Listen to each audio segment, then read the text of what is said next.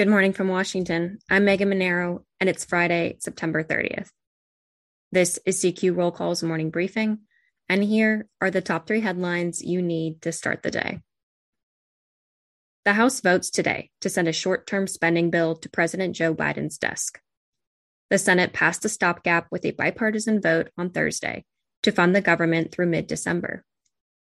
It's expected to pass the Democrat-controlled House and be signed by Biden in time to avoid a partial government shutdown at midnight on Friday.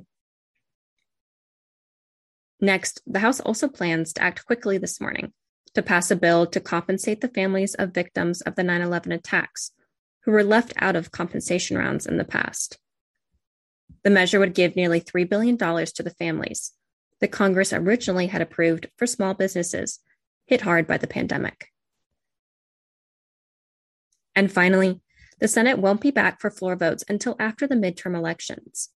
Senate Majority Leader Chuck Schumer announced a plan to give October back to senators who need to hit the campaign trail and to return to voting on November 14th.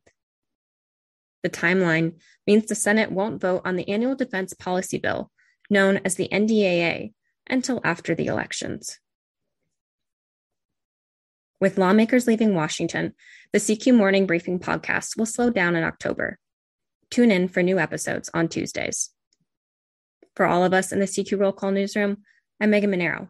As always, thanks for listening.